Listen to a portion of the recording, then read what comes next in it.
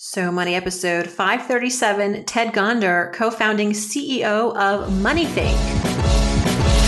You're listening to So Money with award-winning money guru Farnoosh Torabi. Each day, get a 30-minute dose of financial inspiration from the world's top business minds, authors, influencers, and from Farnoosh herself. Looking for ways to save on gas or double your double coupons? Sorry, you're in the wrong place. Seeking profound ways to live a richer, happier life. Welcome to So Money. Welcome to So Money, everyone. Thank you for joining me. I'm your host, Farnoosh Torabi. It is February 20th. I'm a big believer in never underestimating a child's ability to learn about money, even at an early age. And I think that I'm not alone. Researchers at Cambridge University, where all the smart people go, discovered that kids can learn and take on good money habits by the age of, guess, 7. Meantime, a new study by Acorns, which we've talked about on this show, it's the micro investing app. The researchers at Acorns found that nearly 2 out of every 5 millennials are anxious when thinking about daily expenses, especially debt. It's no surprise. And more than half surveyed felt their formal schooling left them very ill-prepared for success. So today's guest, Ted Gonder, is working to give young adults a better chance at managing their money well. He's the co-founding CEO of MoneyThink. It's a national technology nonprofit that helps young adults, especially first-generation college students, build financial health through mentorships and mobile apps. It launched in 2009 and since then has trained over 1,500 college leaders to serve as financial mentors. So if you're in college right now, this could be a great opportunity for you.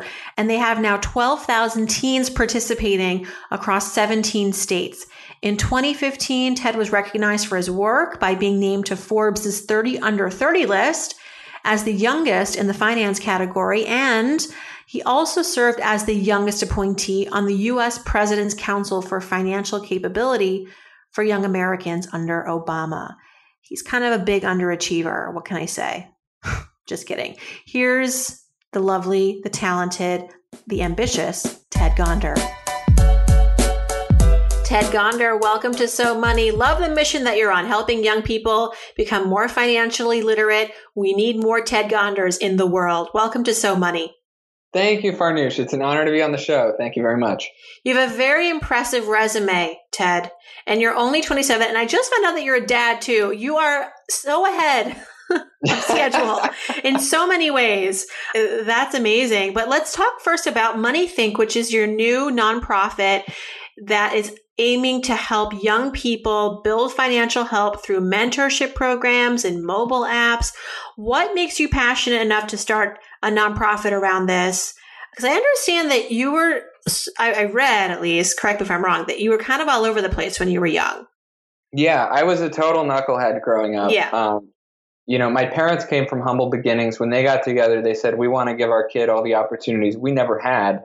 And so I had all kinds of enrichment activities in my childhood, from music to sports to Boy Scouts. But I was always the troublemaker, getting kicked out of class, getting into trouble, hanging out with the wrong crowds.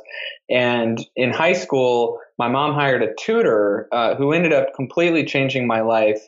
I got in eventually to UChicago for college, which is a great university where I was studying economics. And that happened right around the same time. I got into college right around the same time that the economy collapsed and went into crisis in 2008. And so for me, I was thinking at the time, wow, I've been so lucky to have been on the wrong path, to be redirected and given guidance from this tutor that came into my life, to have had supportive parents. And yet in the city of Chicago, where I was studying and interning around the different communities, volunteering in the communities, I would see some of the poorest neighborhoods in the entire country. And you would just see foreclosed houses, abandoned cars, boarded up businesses, liquor stores, currency exchanges on every corner, and wonder, what can I do as a college kid to help? So my friends and I started this tutoring club that focused on finance instead of normal academic subjects. And that ended up growing like wildfire all across the country and has become what the organization is today. So why did you decide to focus on finance as opposed to other aspects of life? What was it about money that you thought was a good foundation for these young people? Well, it's interesting. I had two formative experiences before Money Think. One was that this tutor I had really helped me to understand that you've got to treat your life like an entrepreneurial venture and every decision you make as if it's an investment in your future. And so, like, before I even got to college or became an adult, I had been kind of trained to see things through a fiscal lens.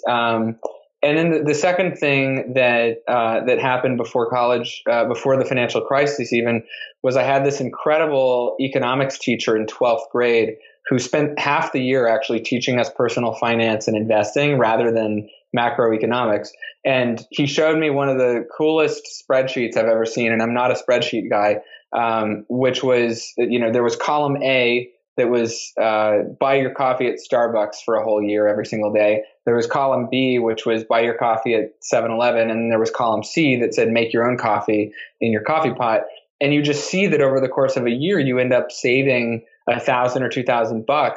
And for a high school kid, that's a lot of money. So I ended up working on the side in addition to school and saving as much as I could, and ended up saving enough money to go backpacking around Europe for a summer before I got to college. So I, from a very early age, associated money with freedom or savings with freedom, instead of thinking of it as sort of an uncool, boring thing that would prevent me from enjoying my life. I thought of savings as like this awesome key to a really rich set of experiences.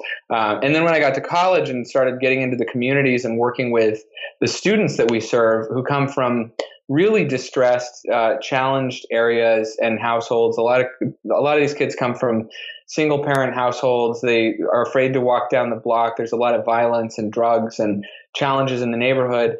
But a lot of them want to have a better future. They want to go to college. And one of the biggest questions they have is, well, how do I afford it? How do I get a job? How do I earn federal aid money so that I can have a better future and not make my zip code determine my destiny? And that's when my friends and I in college kind of put the pieces together that, hey, actually, we're all really interested and already know a few things about basic budgeting and saving and investing. Why don't we go and share this with students that could probably make even better use of it than we could? And so what have been some of the outcomes and the case studies from the young people that you've been mentoring? Well, for us, the goal is really to reach students at key inflection points in their lives. So whether that's during their first employment experience, whether that's as they're applying for college aid and trying to move from high school into a more independent setting after high school, there's money at the core of all of this. And in fact, financial stress is the number one reason that low-income kids who actually make it to college end up dropping out. And so for us, over time, what we've really been focused on measuring is, can we increase the mindfulness that students spend with on a daily basis? Can we help students set up savings accounts? Can we help students learn what to do with a check when they get it? A lot of these things are missing from traditional financial literacy programs, or, teachers, counselors, parents a lot of times don't teach their kids this stuff. What do you do with a check when you get it? We've talked to a lot of kids that without our program, they were keeping their checks in their backpack from their job, not realizing that their checks were expiring. And for you or me, it might seem crazy that they would do that, but no one ever told them.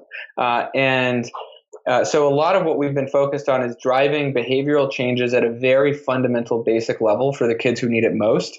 And now where we're really taking that moving forward is, how does that affect downstream outcomes? So if you're able to change the way a student processes their check when they get their first job, and get them a bank account and set them up in a financial mainstream system that's not going to be overly predatory or take advantage of the fact that they don't know a lot, or might come from a low income situation, how do you start to show that can drive more positive outcomes in terms of the rate at which they complete college as the first person in their family ever to make it through college? Or how do you show that actually increases the chances that they'll retain their job and get a promotion rather than losing their job potentially because they weren't able to manage their cash flow enough to get a bus pass to make it to work on time. Those are the kinds of issues that we're really interested in making a difference on. And you're doing it through primarily mentorship, technology, mobile applications. You're not using textbooks, which is what traditionally administrations might utilize at the school level to teach financial literacy, if they do it at all. Exactly. So that was a very conscious decision on your end. Extremely conscious. And it's kind of counterintuitive too, because when we first decided to explore the possibility of enhancing our mentoring model with technology, the first thing we sort of said to ourselves is, I don't know, maybe the schools we serve, because they're under-resourced, maybe they don't have good enough technology resources or computer labs, or maybe our students don't have smartphones. We didn't want to make assumptions about whether or not our students had access to technology. Turns out that most of these kids that we're serving actually have some kind of smartphone, an Android or Microsoft or whatever, and it's actually their primary means of connectivity. Some of the students that we serve don't have broadband or computers at home, but they have these phones that they plug into Wi-Fi wherever they can, and they use this for social media and everything. And so what we realized was, here we are teaching all of these financial concepts in the classroom, when in fact a lot of the major decisions that our students are making are happening outside the classroom. So if we don't have a way to reach them at the point at which they're making a decision, then how can we expect to change their behavior? And ultimately, our goal is to change behavior. It's not just to teach students more knowledge that they may or may not remember in the moment where they have to apply it. It's how do you get kids to actually form habits that'll last a lifetime?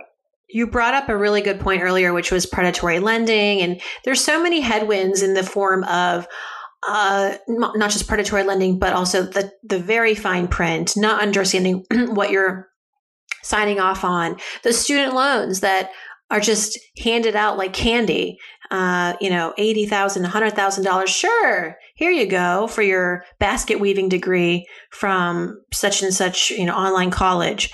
How much of your education is also being aware of the noise out there and the pressure to almost steer you in the wrong direction?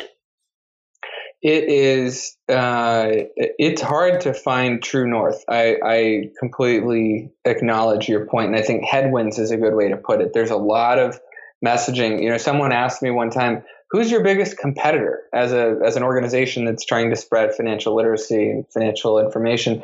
And I was like, the media, because everywhere you turn, it's free cash here, free cash there. All of these borderline scams to hook you in if you are financially vulnerable or in crisis, and then it's really hard to escape those jaws once they've got you. So we emphasize very heavily in a lot of our programming that these are dangers to be aware of. At the same time, I think it's worth mentioning that because of the nature of the communities where we serve, and regardless of what I might think or what you might think, a lot of these students' parents rely very regularly on these quick cash mechanisms, check cashers, currency exchanges, payday lenders. And a lot of the families in these communities actually do so because there's a lack of other options. And they do so in occasionally, or actually on a fairly regular basis. A lot of families are able to depend on these institutions in a responsible way. So we have to walk it's a fine balance, a line to toe, where on the one hand, you don't want to go into these classrooms and say, hey, these are predatory institutions, to use them is wrong. You and your family are wrong to use them, because that's not encouraging. That's not motivating. And in fact, it's disrespectful. On the other hand, you want to help students to understand that their future is their own, and that they do have a range of options, and that it's on them to be aware of those options and here are the pros and cons. So, does that make sense? It does. Yeah. I'm very passionate about, I should say I'm very much against a lot of the products out there that I feel keep the poor poor. Me too. And I'll just say it like it is, like things like, what is it called? Payday loans and even prepaid debit cards to an extent. Mm-hmm. I feel like when we talk about how there's so many underbanked people in this country, why not help them get a bank account as opposed to circumventing the system and then not saving properly and not really learning what compound interest is and the benefits of that. And so really undermining their ability to really actually become banked and become an audience that is catered to from the financial services perspective. So absolutely. I'm very skeptical of like new products that are catering to the lower income class or, the quote unquote, underbanked, because I feel like it's not a long-term vision for them. Yeah, I completely agree. So I love what you're doing. Basically, that's what I'm saying. Is what I love. I love what you're doing. I hate what everybody else is doing. Tell me a little about yourself. You said you came from a very loving family. You had resources. You had that tutor. But talk about maybe a financial memory that you had when you were growing up. That now, as still a young guy, you look back on it and go, "That was a really big moment for me." Maybe I didn't even realize it at the time. It was teaching me so much about money. Yeah. I mean, there are two that I think are worth mentioning. The first, and this is with the disclaimer and the context that I love my dad. He's amazing. He did an incredible job to help me understand the importance of financial literacy, and I don't think I would be anywhere without him. The one interesting thing that helped me to form our approach with MoneyThink is that one of my earliest memories is going to a bank with my dad, and he was showing me ATMs and checks and how all of the things at the bank work. And for whatever reason, at the age that I was there, it seemed incredibly boring to me. And I don't think I'm alone in this, thinking that banks can be boring. But that the experience was boring. And he's not a particularly boring guy, but something about it made me feel bored. And for a very long time as a kid, I associated all things money with boredom. And that flipped when I had the experience I mentioned before with this economics teacher who showed me that, in fact, money savvy can lead to and really equate to like total freedom and awesome experiences and the stuff that's really worth living for, the meat of life. And that's something that I didn't grasp until much later. And I think that that's something that can be totally reinvented for people of all ages all over the world. I think your podcast is a great example of this. So often money is boring, and it takes thought leaders and strong brands and analogies and stories and personalities to bring money to life in a way that's accessible and compelling and not so abstract. I think that's the problem, is the bank was so abstract for me. And it wasn't until later that I started to see, hey, if you put things in a different context, they can be really exciting. So some of the first lessons we ever developed at MoneyThink were, talking to kids. We went in and talked to kids. The first lesson we ever did was actually exactly the thing that went wrong when I was a kid. We went in and talked about all these abstract concepts that they didn't care about. We were like, who's Ben Bernanke? Why is the economy failing? Have you read the Wall Street Journal today? Derivatives trading, blah, blah, blah, blah, blah. And these kids are like, what are you doing? Who are you? I don't even care. And when we went to them and said, how do you think about money? What do we have in common? What sports do you like? What music do you listen to? We realized that, hey, we could teach a lesson on Wesley Snipes' tax evasion, which is incredibly interesting, that you've got this movie star that all these kids know who's evading taxes. Now, what are taxes and how does the tax system work? All of a sudden, you've made taxes exciting. Justin Bieber's prepaid card versus Susie Orman's prepaid card versus Magic Johnson's prepaid card. They're all terrible. They're all terrible. But that's what they have in common. Yeah. Why? Because if you just say, let's talk prepaid cards to a group of 11th graders, they're going to say no. So, that's one. And then the other, very briefly, is I was very lucky to have come from where I come from and to end up with a full ride scholarship to college. after having been denied financial aid from all of the colleges that I applied for. I ended up getting a merit scholarship to UChicago. And I say that not to brag, because like it's so long in the past, but what it did for me was really instilled in me a sense of gratitude that helped me to understand just how big of a game changer a hand up can be for people, especially for people who come from less privilege than I came from. You know, I had a full fridge, 2 parents, a calm household, a safe neighborhood, and that scholarship still changed the game for me. I don't think I'd be anywhere without that scholarship. And it was a couple people in an admissions committee making a decision to say, hey, we want to give this kid a chance. That needs to be done a lot more. And I think, you know, we've worked with over 12,000 kids at MoneyThink. More kids need to be given a second eye, a real chance, a real hand up, because there's so much endless, boundless potential out there. And these kids are grateful, right? They really want more. They're not complacent. They don't have crazy stories in their head saying like, I can't, I'm not worth it. Because sometimes when you're raised in an environment where there aren't resources, you don't have role models, it's hard to really think beyond your environment.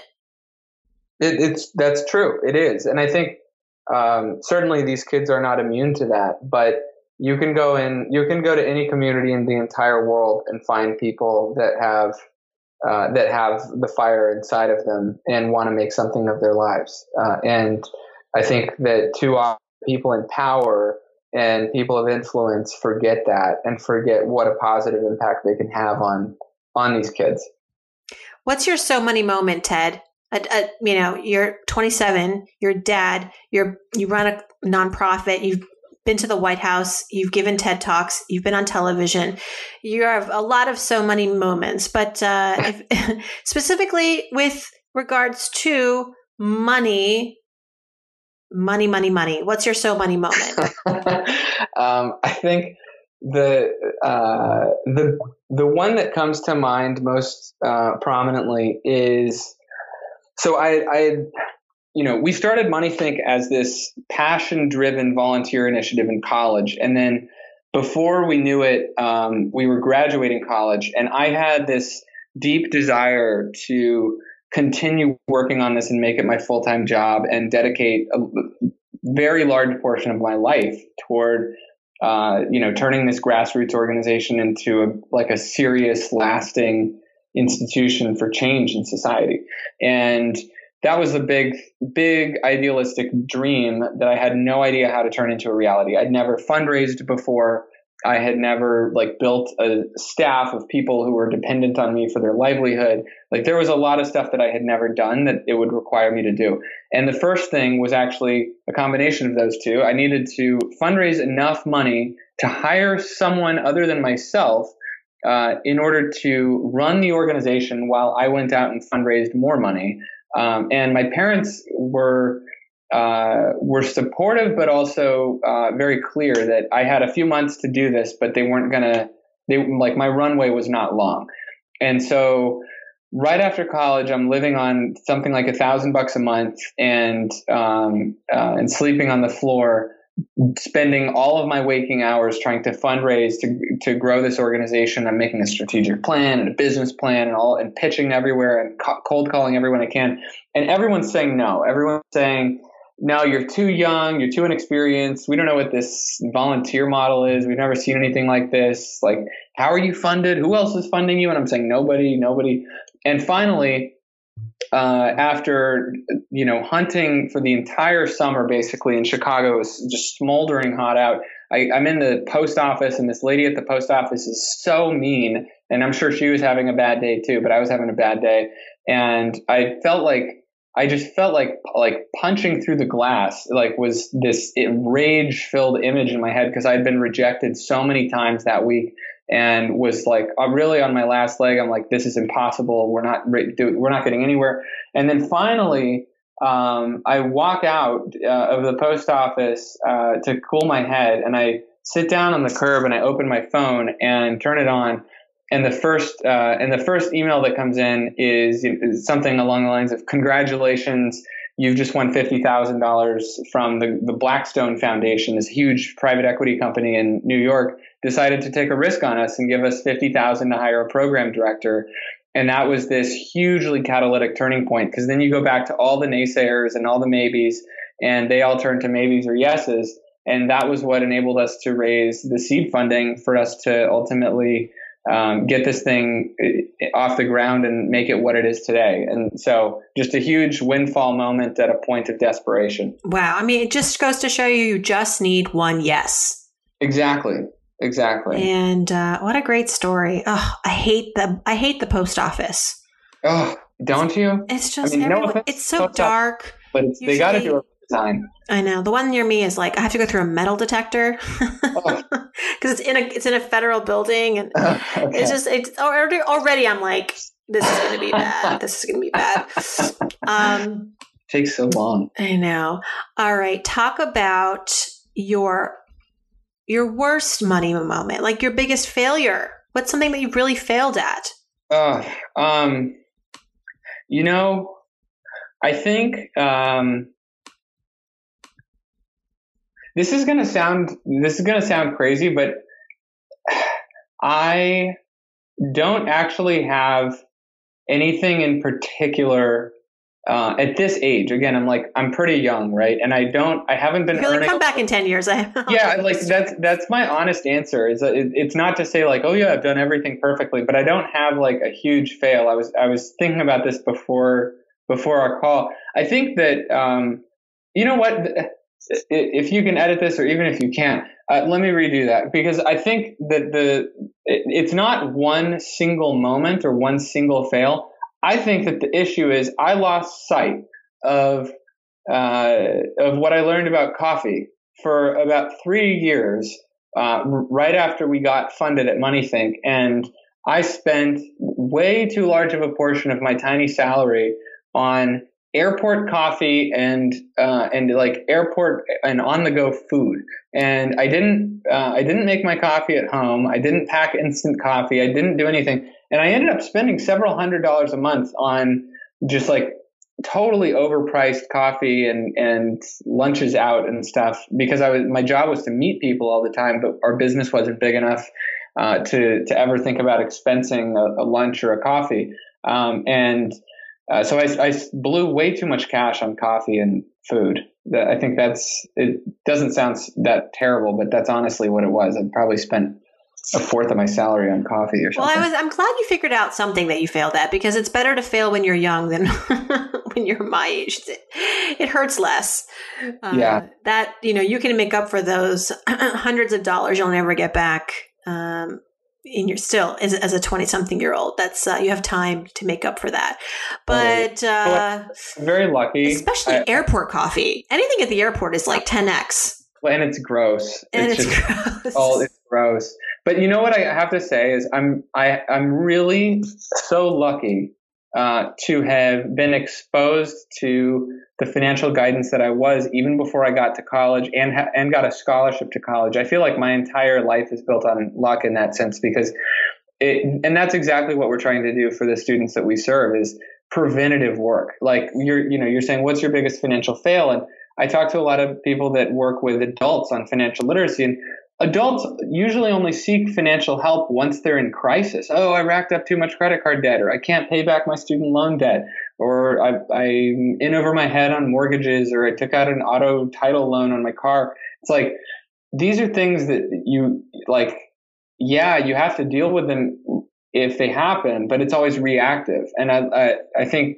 what I've come to believe is you can actually get to the point where spending too much on coffee is your biggest failure if you're reached early enough, like I was. Right. As opposed to I have $200,000 in student loans, no job, and $40,000 in credit card debt. Exactly. Where was your counselor when you were 16? Right. We're not thinking coffee is the least of our problems at that point. Yeah. Totally. All right, Ted, let's do some So Money fill in the blanks, and I'll let you go back to saving the world. If I won the lottery tomorrow, let's say $100 million, the first thing I would do is set up a donor advised fund The tax advantages are huge, and I have nothing to do with 100 million. I might keep a few million, but I would set up a fund to give strategically to organizations that are helping people in need, and I might also set up a VC fund to help like for-profit companies that are doing interesting work. So let's skip ahead to this one. If when I donate, I like to give to blank. When I donate, I like to give to organizations. This is going to sound kind of funny, but I like to give to organizations that help pets. I love the ASPCA. I love this organization in Chicago that's a dog and cat shelter. I really have a soft place in my heart for pets. I think that if my job wasn't building a youth nonprofit, I would also donate heavily to organizations that help kids. But with the limited money I do have, I usually give donations to animals. Do you have pets? I had a dog growing up, and he was my best friend because I was an only child. All right. One thing I spend on that makes my life easier or better is healthy food all the way. Yeah. Are you a big health nut? Do you work out a lot? I do every day, and also a gym membership. But yeah, healthy food is cannot compromise for me. I also have like food sensitivities to unhealthy things, so Isn't it great when you're forced to eat well? Right? Yeah, I don't wish it upon anyone, but it's like that's when you unfortunately it's when you have to. A lot of times it's the wake up call. So exactly. I used to feel so like almost ashamed of myself. All my friends can have milkshakes and burgers and bread, and I would always just like it would make me feel so bad. And now I'm like, oh, cool! Like those are all the things that are associated with death and cancer. So you'll be around a lot longer, probably. Yeah. All right. One thing I wish I had learned about money growing up is, I think that I really wish that I had learned that it's a tool that you use to express your values. I think there was a lot of financial education for me from teachers and my parents that was like, here's what to do with your money to be safe and responsible. But it was missing the philosophical element of like money, just like your time, just like your words, just like your vote, is a way to express your values as an individual citizen and member of society. And you have a limited amount of it, and it's up to you to allocate that in a way that authentically expresses who you are. And I think that I probably wouldn't have bought so much coffee for those few years if that was what I was thinking about. You have a great way of putting money into the context that we can all relate to. So I love that. Rock your vote, rock your money. Exactly. I like that. Yeah. Ted Gonder, thank you so much for stopping by. You're awesome. Thank you. You're awesome. This is so fun. I'm very grateful. Thank you. That's a wrap. Thanks so much to Ted Gonder for joining us today. His site is tedgonder.com. He's on Twitter at Ted Gonder. And if you missed any of this, just head over to SoMoneyPodcast.com where you can get the audio, the transcript, and you can leave me a question for our Friday episodes. What's on your money mind? It's spring.